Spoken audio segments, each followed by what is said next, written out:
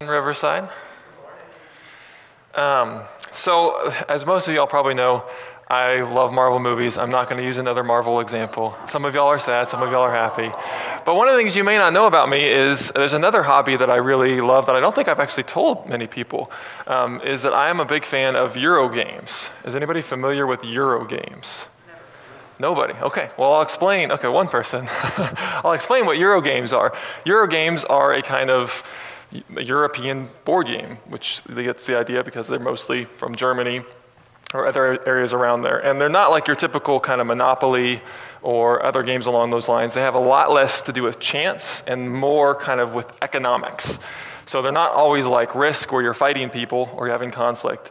It's more about building something. So one of my favorite games is Agricola, which, like it sounds, it's about agriculture, which really doesn't sound really fun until you actually play the game. It's really an enjoyable, fun game. But probably one of the most popular Euro games that you may be familiar with is Catan.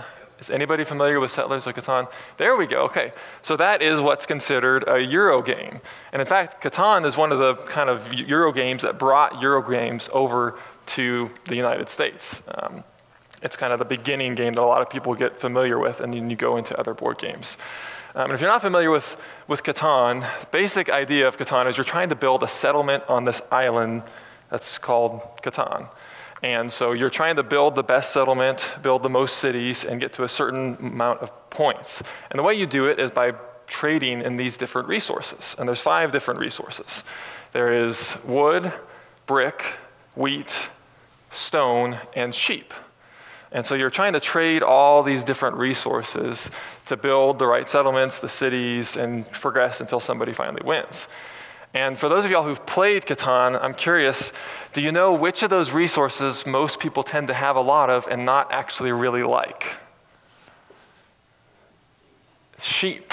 So, and generally in the game, the way the game goes is early on, sheep are kind of useful, but later on in the game, sheep aren't really helpful. And so everyone at the end of the game has a ton of sheep. And you're trading with people and you're trying to get rid of as many of your sheep as possible to the point where you start trading like 3 or 4 sheep for 1 stone or 1 wheat.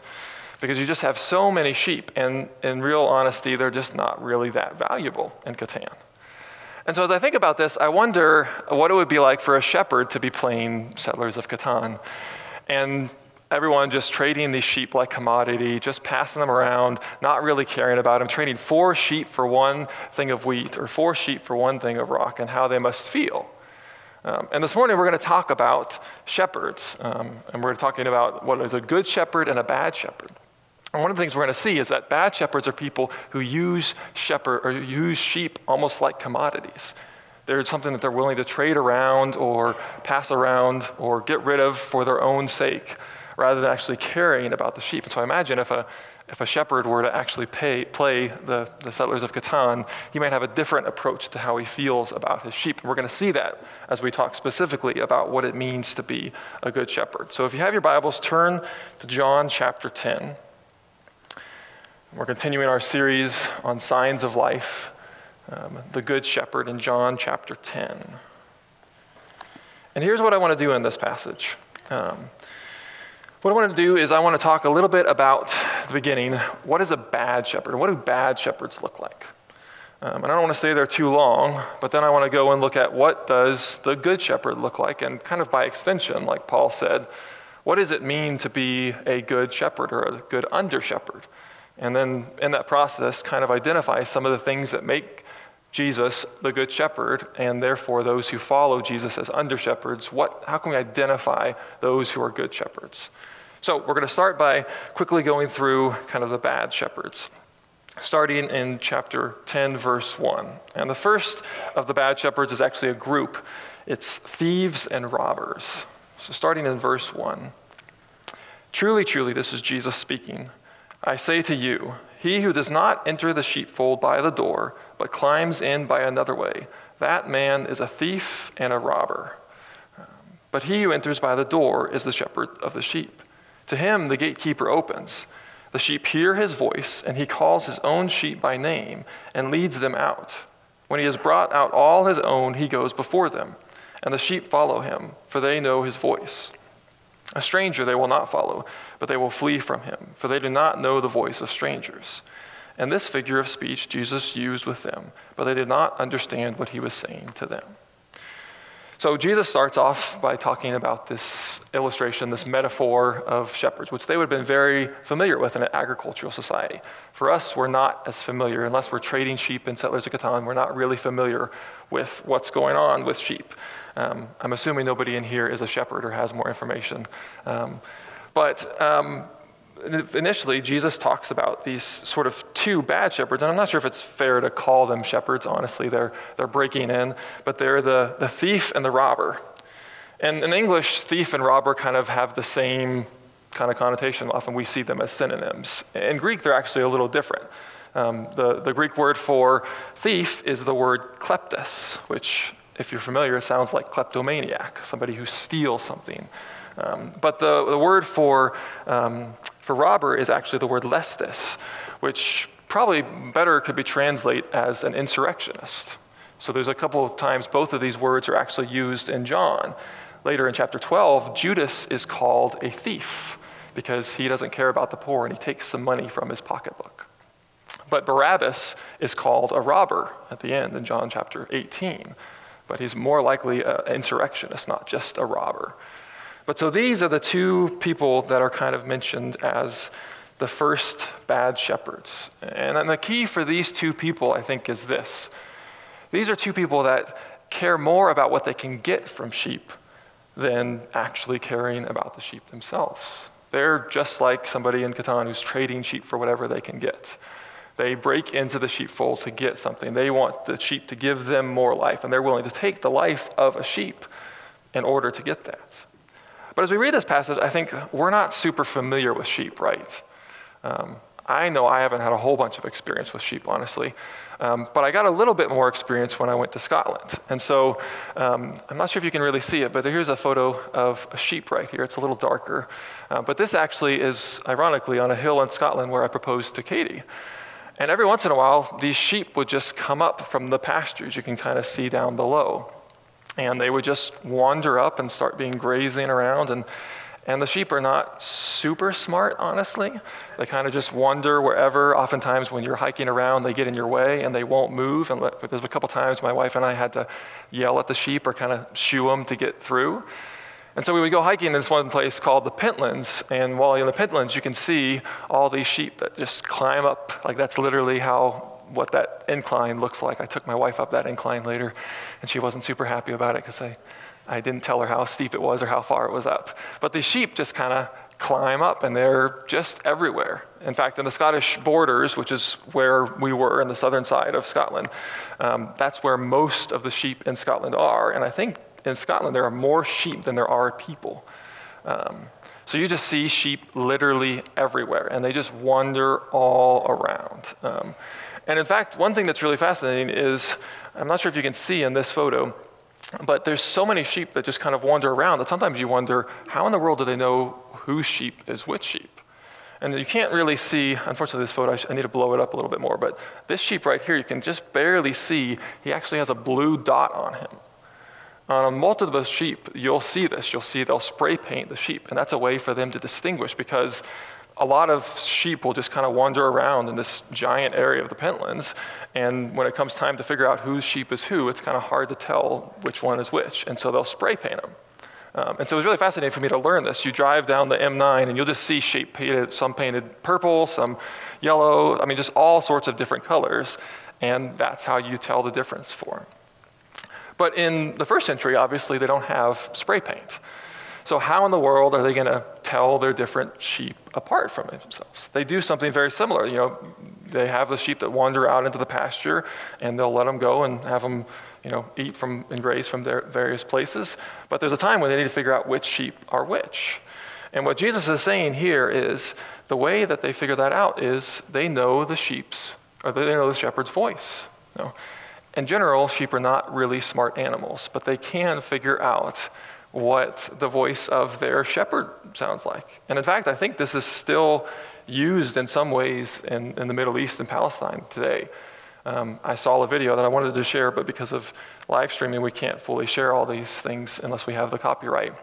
There's a video of a guy who was walking in front of his sheep, and he was calling out, and sort of a call. I'm not going to try to do it, but his sheep would follow because of that little cry, that little call that he would do. And I've heard stories of they would go into these sheepfolds, and somebody could literally just speak the name of some of their sheep or give their specific call, and all of their sheep would hear, perk their heads up, and actually come out. Or sometimes they would use a little reed flute. And there's a story of someone who did that. A little boy played this song on the reed flute, and the sheep recognized it and come out and follow him. And so this is kind of what is going on. But the difference between the shepherd and these bad sheep is, notice in verse 5, a stranger they will not follow, but they will flee from him, for they do not know the voice of strangers. And so Jesus starts to tell us about these sheep and tells us this figure of speech about what bad shepherds look like. And he keeps going to talk a little bit more about them in verse 7.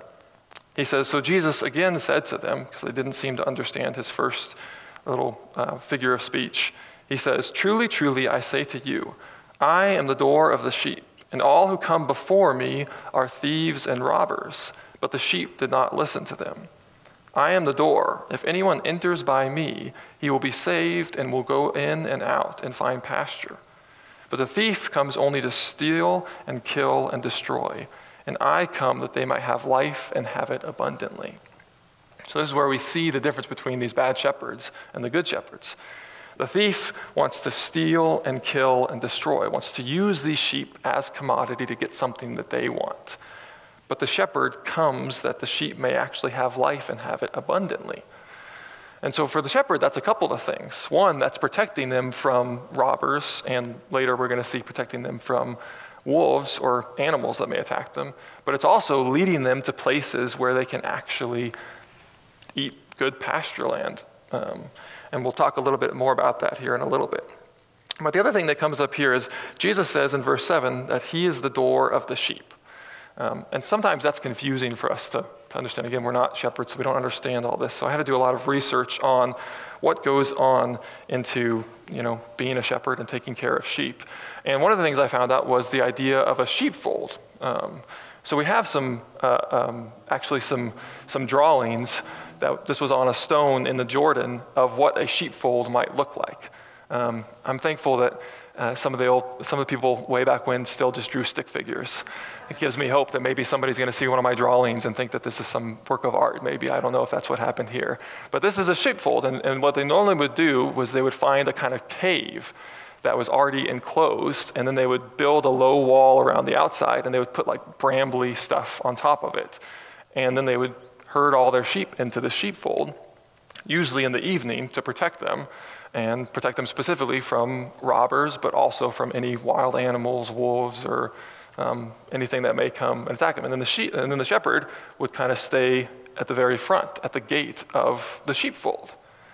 So this is what they would do in the Middle East. In Scotland, here's an actual sheepfold, which obviously is not in a cave, but you can kind of see right here is the opening.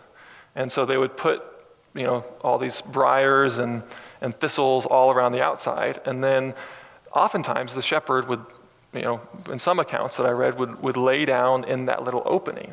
And so that would be the shepherd being the gate. Other times, if they didn't do that, they would put a bunch of thorn brushes and stuff in there to kind of guard it and keep the sheep in over the night. And so this is what Jesus is talking about. I think when he says, I am the door of the sheep, he's continuing to talk about how he is the person who is going to be protecting them from robbers, from bad shepherds, people who are coming to steal and take, but also from animals that might come and take them out. And so there's some other bad shepherds that I want to talk about in a little bit, but as I think about this, these are obviously like the worst of the bad shepherds, right? And if I'm really honest and process through and think through this, we have to be honest to admit that there are some bad shepherds in the church, right? As I was preparing for this, there's so many examples that I could have brought up of shepherds that have taken advantage of the sheep, of pastors, of Christian leaders, not just secular leaders, Christian leaders. I'm sure you can think of and imagine some of the people that have been in the news recently. And there's a long history of this all throughout the history of the church, of those who have taken advantage of the sheep. who have abused them, who have not loved them or taken care of them, but actually used them as commodity for themselves. And Jesus is going to be calling these people out really sternly because he loves and cares for the sheep. And these are bad shepherds that we want to stay away from. But he goes on to talk about some other bad shepherds that we might be a little more familiar with. The bad shepherds are the hired hands in verses 11 through 14. Verse 11, Jesus says, I am the good shepherd, and the good shepherd lays down his life for the sheep. He who is a hired hand and not a shepherd, who does not own the sheep, sees the wolf coming and leaves the sheep and flees, and the wolf snatches them and scatters them. And he flees because he is a hired hand and cares nothing for the sheep. So the robbers and the and the wolves as well, the robbers and the thieves, they're people that are going to use the sheep, willing to take the life of the sheep for their own advantage. Thankfully, the hired hands don't do that. They're paid to take care of the sheep. But the hired hands don't care so much about the life of the sheep that they're willing to risk their own lives. So as soon as a wolf or any other predator comes to try to attack them, they're going to run away and leave them. And it's interesting that Jesus is talking about this within this context. And this is where I want to keep going back and back to the context and help you understand what's going on, because this is happening during a specific time in the history of Israel and during a specific time of the year. So jump down really quickly to verse 22. In verse 22 of chapter 10, it says, or John writes, at this time, the feast of dedication took place at Jerusalem. It was winter, and Jesus was walking in the temple in the colonnade of Solomon. Now, that's not a throwaway line. That's not something that just kind of gives us some context to what's going on. John is trying to help us understand what is happening in the midst of when Jesus shares this parable, shares this illustration about bad shepherds and good shepherds.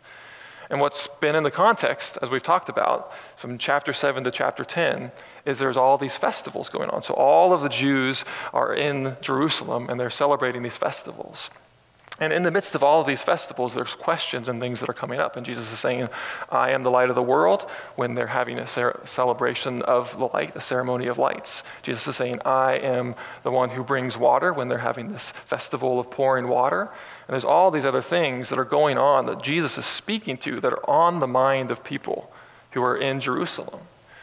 And so this celebration, this feast of dedication, is what we would know today as Hanukkah. And Hanukkah is this celebration of the cleansing of the temple. And so if you know any of your history, you may be a little bit familiar with the Maccabean revolt. So what happened was, over time, because Alexander the Great started Hellenizing much of the known world, over time the Jews became less and less distinct as Jews and started adopting kind of Hellenistic culture.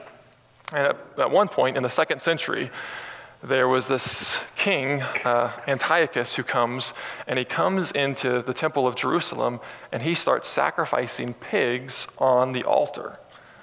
And if you know anything about Judaism, that is a no-no. That's something you are not supposed to do. And then he starts banning circumcision and banning the Sabbath, which are essential key things for Jews.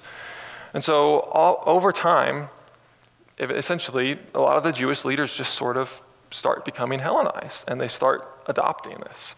And in the midst of this, in 167 to 164, some people say to 160, there's this revolt that's talked about in the book of Maccabees, 1st and 2nd Maccabees. And Matthias, who's this priest, finally decides he's not going to have these sacrifices going on in the temple that are an abomination to what Judaism talks about. So he decides with his 5 sons to lead this revolt, which becomes known as the Maccabean Revolt. And it's kind of the only, there's other revolts, Bar Kokhba and some other people tried to revolt during this time, but the Maccabean Revolt is one of the successful revolts. They actually end up cleaning the temple. And so when they celebrate this, they're celebrating in Hanukkah this 8 days of cleansing of the temple, where they're bringing the temple back to what it's supposed to be doing, right?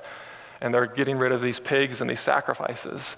And they're bringing it back to the proper sacrifice that the Jews are looking for. And in the midst of this, they're having this conversation. Every year they're having this conversation about why in the world do we have bad leaders? bad shepherds that are creeping up that allowed us to become Hellenized to the point where we had a pig sacrificed in the midst of our temple, in the Holy of Holies, the place of all places where this shouldn't have happened. So this is in the background of what's happening in this context. The Jewish people are talking about and remembering just a couple 150 years earlier how the leaders had become bad shepherds. And even more in the background of this is another passage. If you have your Bibles, turn to Ezekiel 34, because this is also in the background of what's going on. Ezekiel 34, honestly, we could look at the whole passage, but I just want to point out a couple verses specifically. Ezekiel chapter 34 is where God calls out the shepherds for being bad shepherds in Israel. And so Ezekiel 34, verse 1, Ezekiel writes that the word of the Lord came to me, Son of man, prophesy against the shepherds of Israel. Prophesy and say to them, even to the shepherds, thus says the Lord God, ah, shepherds of Israel, who have been feeding yourselves, should not shepherds feed the sheep? So in the Old Testament and in this time, shepherds were a common way of talking about leaders. A king was often seen as a shepherd. And so God, through Ezekiel, is calling out the leaders of Israel because they're acting maybe a little bit like thieves and robbers, but maybe they're acting even just like hired hands. They're kind of taking care of the sheep, but they're actually feeding themselves rather than feeding the sheep, which is the call of a pastor, the call of a shepherd. And so he keeps on and goes and says, the weak you have not strengthened, the sick you have not healed, the injured you have not bound up, the strayed you have not brought back, the lost you have not sought, and with force and harshness you have ruled them. So they were scattered because there was no shepherd, and they became food for all the wild beasts.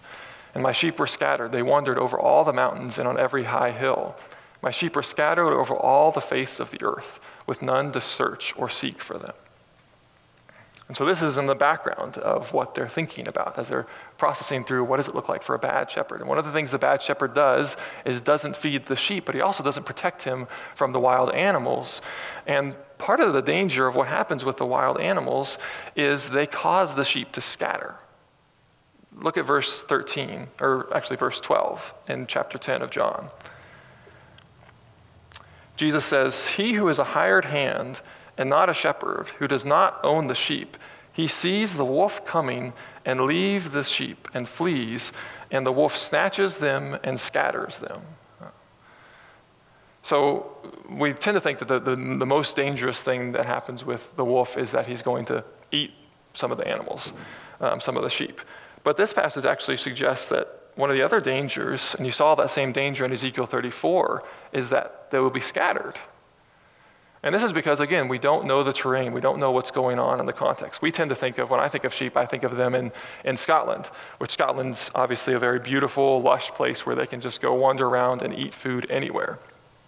But in Israel, that's not actually the case. So here's a photo of what kind of pasture land would look like in Israel. And you can see it's not just a lush green area. In fact, most of the area south and in the Negev would look something along those lines. And so what they need is a shepherd. The sheep need a shepherd who's able to find places where there's water and find places where there's food for them to graze on. And so this is where it becomes important. This is actually a photo of Jordan. You can see the shepherd right at the very front who is leading his people through all this barren land. He's leading his sheep to a place that has food. And so it's dangerous in a place like this if the sheep gets scattered from the shepherd, because that means they have no way of finding food. So there's the danger of not only the wolf coming and taking them out, but the more danger is for all of these sheep to scatter and then have no way to find their shepherd and no way to find food again as they wander around in this. And so this is what Jesus is talking about specifically here. And that's what Ezekiel is talking about. There's a danger of them being scattered. Now, a lot of people will ask and wonder, well, does Jesus have any specific kind of shepherds in mind? And some people will say that there's, messianic pretenders, people who pretended to be the Messiah that Jesus has in mind, who are these bad shepherds or these hired hands. I think actually, in the context, the bad shepherds that Jesus is talking about are a little closer. And this is, again, where we find this danger of us reading texts kind of isolated. Because in John chapter 10, we just see, okay, this is a whole chapter, and we're just going to read John chapter 10, but we don't see any of the connection to John chapter 9. And if you read this within the context, I think what you'll see is that Jesus is suggesting that John 9 has just talked about some bad shepherds and just been an example of this. And you see this connection if you look at verse 19 of chapter 10. John connects these stories. In verse 19, it says, "There was again a division among the Jews because of the words that Jesus had said. And many of them said, 'He has a demon and is insane. Why listen to him?'" We'll come back to why they say that. In verse 21, others said, "These are not the words of one who is oppressed by a demon. Can a demon open the eyes of the blind?" And that's John's way of pointing you back to John chapter 9. Because John chapter 9 is a story about a lost sheep. And it's a story about the good shepherd who goes and finds the lost sheep, but also bad shepherds who kick the sheep out of the flock. We don't have time to go all the way through this, but if you remember, in the first couple of verses, Jesus heals this blind man. And then the Pharisees come on the scene, and in verses 8 through almost verse 35, the Pharisees first go to the blind man's neighbors, and then they go to the blind man's parents, and then they go to the blind man. And the whole time, all you see is that they do not actually care about this lost sheep. They care more about themselves and what they can get from this lost sheep, or showing that he's a sinner, or that Jesus is a sinner.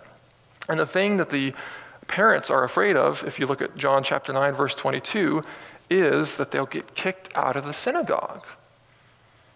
Notice it says, "His parents said these things because they feared the Jews, for the Jews had already agreed that if anyone should confess Jesus to be the Christ, he was to be put out of the synagogue.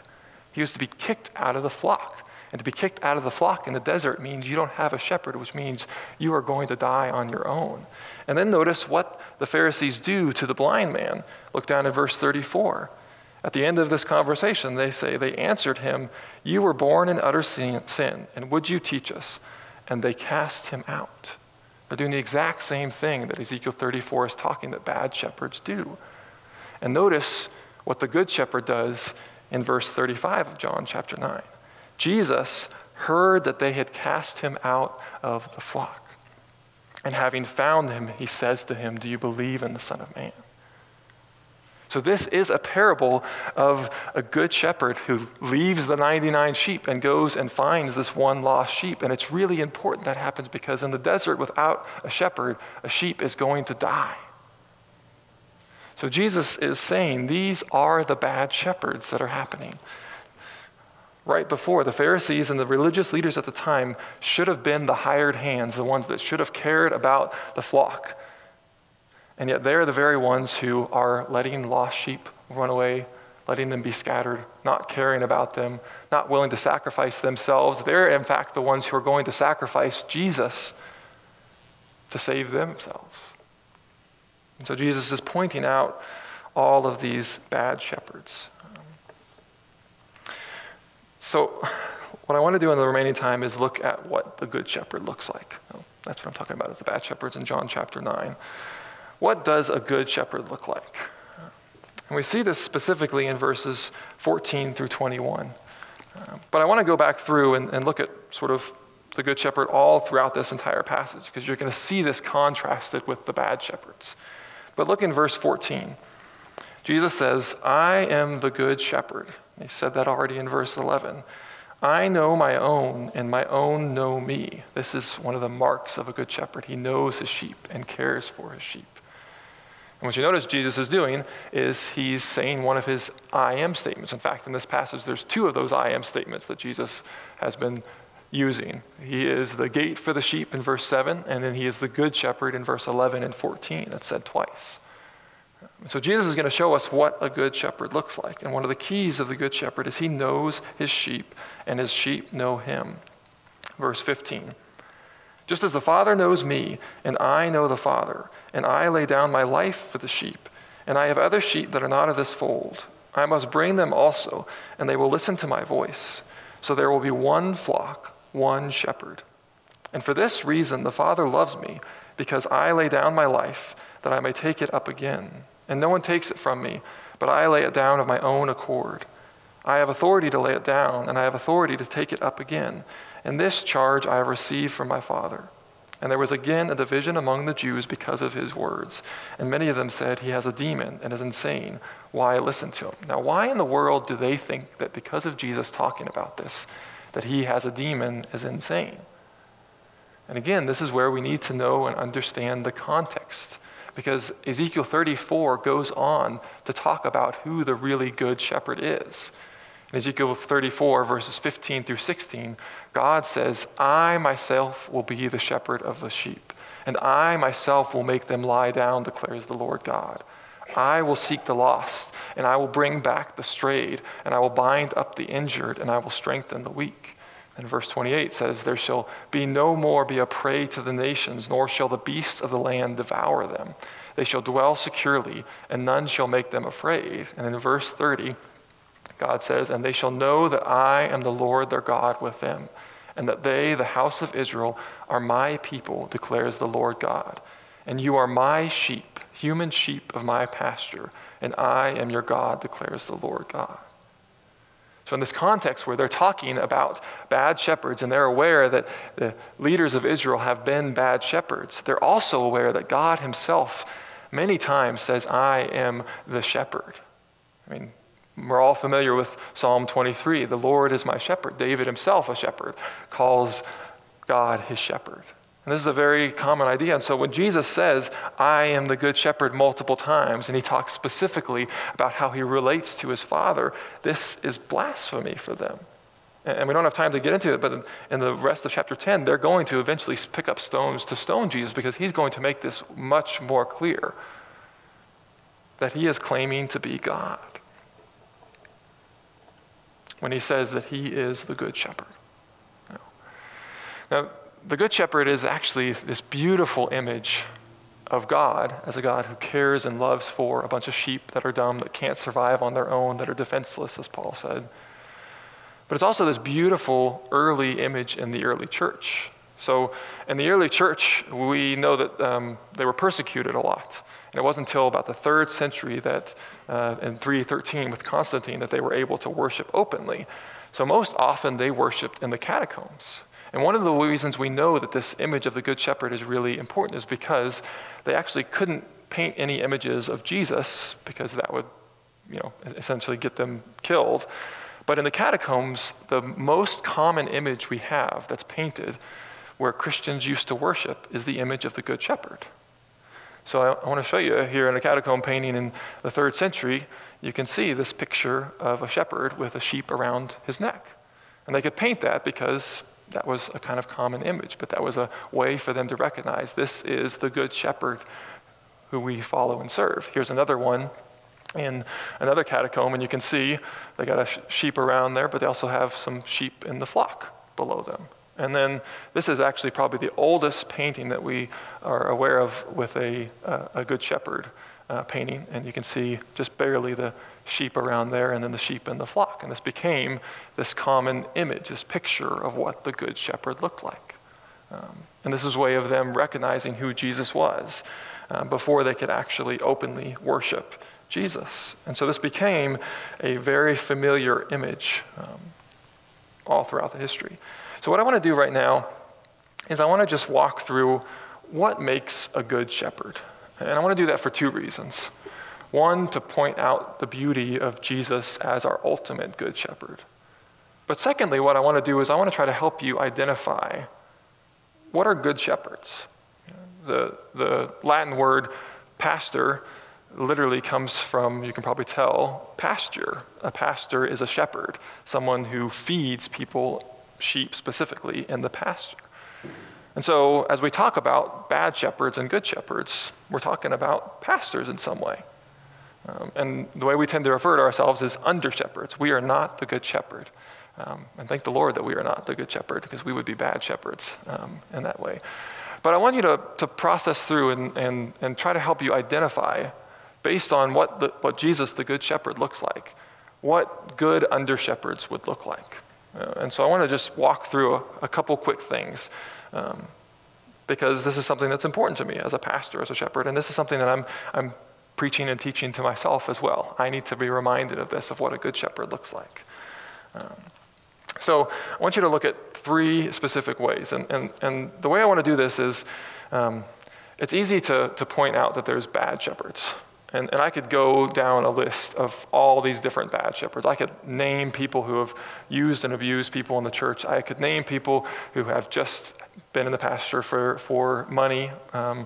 Or I could name all of these bad shepherds. But probably the best way to be able to distinguish bad shepherds from good shepherds is to see the kind of true, best, original good shepherd, right? You're probably familiar with the idea of when you want to know if it's a counterfeit bill, you don't study all the counterfeit bills. You study the actual original bill. And that's going to help you understand more what's going on. In fact, not too long ago, somebody actually asked me about a C.S. Lewis quote. There was a C.S. Lewis quote that was going around in the social media, and someone from the church asked me and said, hey, I've seen this go around. Is this actually C.S. Lewis? It was attributed to the Screwtape Letters. And they knew that I love C.S. Lewis. I've kind of read most everything of C.S. Lewis that he's written, sometimes multiple times. And so when they asked me, I was able to look at it and see really quickly that it was not from the Screwtape Letters. I've read the Screwtape Letters multiple times, and I know it's not from there. But more than that, I was able to know this is not the way that C.S. Lewis even writes, because I'm so familiar with the original that I can tell what a fake looks like. So that's what I want to do. I want to help us to see what the original looks like so we can actually be able to differentiate when there are bad shepherds. I just have 3 things to point out. And the first is that originals, if you want to identify good shepherds, they know the voice of Jesus. And this is really key. They know the voice of Jesus. Look at verses 3 through 5 specifically. To him the gatekeeper opens. The sheep hear his voice, and he calls his own sheep by name and leads them out. And when he has brought out all his own, he goes before them, and the sheep follow him, for they know his voice. A stranger they will not follow, but they will flee from him, for they do not know the voice of strangers. Now notice, sheep are not really smart animals, so they're not able to recognize all these different voices. It says here in the passage, they do not know the voice of strangers, but they don't need to. They only need to know the voice of the good shepherd, or their shepherd specifically. And we can spend a lot of time trying to study all the bad shepherds, or look at all the bad shepherds, or try to understand the way bad shepherds talk, but I think the best way is to actually really know and care about the voice of Jesus, our good shepherd. This became kind of really clear to me this week when my wife, we were texting back and forth, and we often text back and forth during the week, and she had a hard day on Wednesday. And some of that was because the university that she teaches at, or not teaches, it works at Judson, on Tuesday night there had been an accident, and there were 2 students who were killed and 2 students that were injured. And so this week, it was just a heavy week at work. And so I was texting with her on Wednesday, and she had been talking to one student who was going to stand up in the wedding of one of those students that died. And she was just saying, it was hard, it's tough. And so in response, I said, I'm sorry, honey, that's really tough. And about a minute later, she called me and asked, hey, Jason, I just wanted to make sure that was you actually texting me, because I have never called her honey in my entire life. And she knew within a minute, as soon as I texted, I have never said that. That's something I have never said to her. And I don't know, honestly, why I texted honey. I just felt like that was the right thing to text at the moment. But she was absolutely right. She knew me so well, knew the way that I spoke, knew the way that I texted, that she knew to call me right away and make sure nobody had grabbed my phone and was texting her random stuff. And I think that's the picture of what's going on with the sheep. The way to know bad shepherds is to know the good shepherd so well that you know his voice. And I tell you this as a shepherd who part of my job is to speak and expound on Scripture. And the truth is there's going to be times that I'm not going to expound this perfectly. And I say this for your help and for my own help as well, to recognize I want you to know the voice of Jesus so well that you put everything that I say, everything that comes from this pulpit, next to the words of Jesus. And there may be some times that you need to come to me and say, hey, that doesn't seem to line up. There's things that I've preached in the past that I look back and I shudder to think that I've preached them. So that's something that I think is really important for us to really recognize, and that happens by consistent daily conversation. My wife knows how I text because we text a lot back and forth. She knows how I talk because we talk a lot. And that has to be a part of your relationship with the Good Shepherd, is knowing him, interacting with him, spending time in his word so you know what he has to say. And a good shepherd is someone who will know the voice of Jesus and point to that voice. Second, a question to ask, I think, for identifying good shepherds is, are they leading sacrificially? Again, look at verses 3-5. To him the gatekeeper opens, and the sheep hears his voice, and he calls his own sheep by name, and he leads them out. When he has brought out all his own, he goes before them, and the sheep follow him. And again, that's not a throwaway. That's something that's really important. The shepherd is someone who leads, who goes out in front. And that means that he's somebody who's going to come across anything that might be dangerous. One of the things that's fascinating in Scotland is you walk around, there are sheep way up on all these hills where there's literally drops really, really far. And you wonder, how in the world do they survive? How in the world do they make it up there? It seems crazy. But what you'll find is these little paths, these little trails that probably shepherds have walked to show them the way. In Psalm 23, I had someone who went to Israel saying that the idea of paths of righteousness, those are paths that the shepherd has walked and shown these are safe for you to walk in. And so you can walk on a path of righteousness right alongside a place that might be dangerous because you're following the shepherd. And so good shepherds are shepherds who are going to walk out in front of you and be willing to take any of the hits or the damage. Bad shepherds are those who send you ahead and have you take all the damage, right? I'm related to General George Armstrong Custer, and one of the things he was known for was riding out in front of his cavalry with them. And a good general is someone who rides out in front, not someone who just sends everyone else out ahead, lets them all get hurt, and then comes in later and takes the victory. It's someone who goes out in front. And so that's what I think shepherds are meant to do. So are they leading sacrificially? And then finally, and this is, again, I think a real key, do they point you to Jesus? Do your under-shepherds, do your pastors, do the people that you look up to and lead, do they point you to Jesus or do they point you to themselves? And look specifically at verse 16. Jesus says, I have other sheep that are not of this fold. Most likely he's talking to the Jews, and so he's meaning there's Gentiles. I have Gentiles who are part of this fold that I'm going to call it. I have other sheep that are not of this fold. I must bring them also, and they will listen to my voice, so that there will be one flock and one shepherd. One flock and one shepherd. That's why we call ourselves under-shepherds. We don't want to have a lot of churches where one shepherd is against another shepherd. We want good pastors, good shepherds to be pointing people to Jesus as the good shepherd. Because the truth is, we're going to fail you as pastors. I've probably failed some of you all already. I may have hurt some of you already. And if I haven't, I will in the future. And I want to be somebody who points you to the good shepherd. And I think this is one of the huge dangers of celebrity culture. We have churches that people go to the church because of the pastor. And sometimes that's really good, and the pastor is really able to point to Jesus, and I've been a part of a mega church where that's been the case. But more often than not, slowly it becomes more about the celebrity pastor, right? And it's not actually about Jesus. It's about sheep stealing or trading sheep and getting as many people to come to your church as possible. Because you're not really pointing to Jesus because you're a bad shepherd, that it's more about yourself. So often when somebody comes and visits Riverside, one of the first things that I tell them, and I intentionally tell them this, is, hey, we're glad that you're here visiting Riverside, but honestly, we want you to be in a church that teaches the word, that loves Jesus, and that will help you draw closer to Jesus. And so if that's not Riverside, if you find that at another church, we want you to be a part of that church. If that's Riverside and we want you to be a part of our church, that's awesome. But we're not in the business of fighting with other churches. There are a lot of churches in this area, and those churches that have good shepherds that are pointing to Jesus, we want to partner with them. It is not about Riverside. It is not about making sure that we have the most people here. And if it ever does become that, that's a dangerous thing. There is one flock, one good shepherd, and we are just under shepherds as a part of that.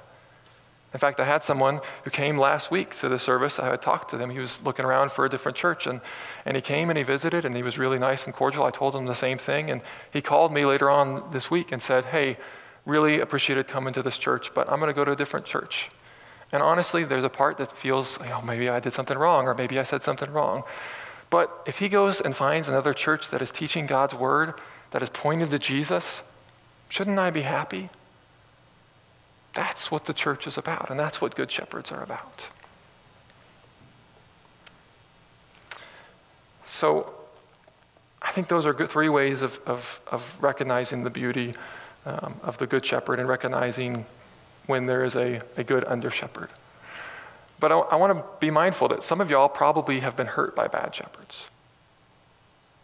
I'm not unaware that I've probably hurt some of y'all.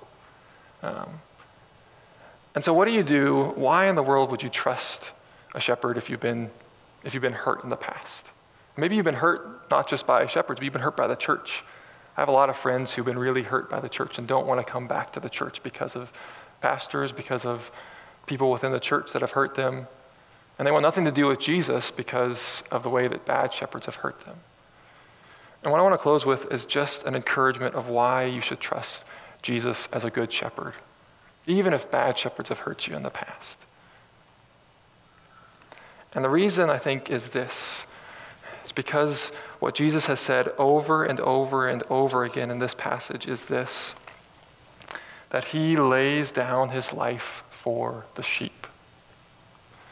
So I talked about the image of the Good Shepherd a lot, and it's interesting, if you go back, you can see images that are very similar to that painting. So this is from the 570 BC, and this is an Assyrian sculpture of what's called Moscophorus, the calf bearer. And he's got this calf around his shoulders. And later on, you can see a Greek image. This is actually a Roman copy of an earlier 5th century BC Greek image of what's called Creophorus, which is the ram bearer. And you can see a similarity to that to a 4th century statue, AD, of the Good Shepherd. You have the shepherd carrying them around its neck. And so a lot of people, a lot of scholars will say that, well, the Good Shepherd is just the Christians taking this pagan image and adopting it for themselves. But here's what I want you to notice that is different about these statues. In both of these first statues, that animal that's being born is being carried to be sacrificed. In this one, specifically, this sheep is going to be sacrificed to Hermes. And in every other religion, when you have somebody who's a sheep bearer or a calf bearer, they're going to take the sheep and they're going to sacrifice them to a different god. But the beauty of the Christian faith is this. The reason that you can trust the Good Shepherd to go around his neck is that Jesus isn't just the Good Shepherd. Jesus is also the Lamb who was sacrificed. And this is where John starts out. In John chapter 1, John the Baptist says, "Behold the Lamb of God who takes away the sin of the world." He says that multiple times in both verse 29 and verse 36. And if there's any reason to trust Jesus, the Good Shepherd, it's because he's the Good Shepherd, but he's also the Lamb who was sacrificed and slain. And so because he was sacrificed once for all, because he was willing to lay down his life, unlike these bad shepherds who use the life of the sheep for themselves, or these hired hands who won't risk their life, Jesus, knowing he was going to lose his life as the shepherd, was willing to come and die for us. And that's, I think, the motivation and the reason that we should be willing to trust Jesus as the Good Shepherd, because of the gospel, because of the good news. Because he showed how much he really cared for us as sheep, that he would die for us. And so my hope is that that gives you encouragement to keep being a part of the sheep, being a part of the flock, even if there's bad shepherds, even if there's hired hands that maybe hurt you sometimes, even if there's under shepherds that don't fully do what God has called them to. God is a good shepherd who loves you and cares for you and has died for you so that you might be part of the flock. And what he promises, what he calls for because he died, is that you might have life abundantly. Not just a scarce life of survival, but a life where there is a wide open field, like I picture these fields in Scotland, where everything is green and lush and beautiful and you can roam around on the hills. This is the picture of what the Good Shepherd wants to lead you into. That's a shepherd that we can trust, that we can move towards. And our hope is that we as pastors, we point you to that shepherd. And where we fail, we confess and we repent of that. But we want to constantly point you to the Good Shepherd who died so that you might be part of his flock and you might have life. We want to worship him this morning. Would you pray with me? Father, we come before you and we thank you that you are a good shepherd, that you know who we are, that you know us by name, and you call out to us. We praise you that you are a God who loved us so much that you might die for us, that you are both the good shepherd but also the lamb who was slain, the lamb who died for our sin to be a sacrifice for us in the place we should have been. And so we pray that we would learn to trust you, to know you, to love you more. We pray that Riverside would be a church that points people to you, that other churches in this area and in this country and around the world would be pointing people to the Good Shepherd who knows us, who loves us, who wants us to have life and have it abundantly. And if we've been hurt by shepherds in the past, would you help us to see how good of a shepherd you are? We pray this all for the sake of our Lord Jesus Christ, by the Spirit, and for the glory of the Father. Amen.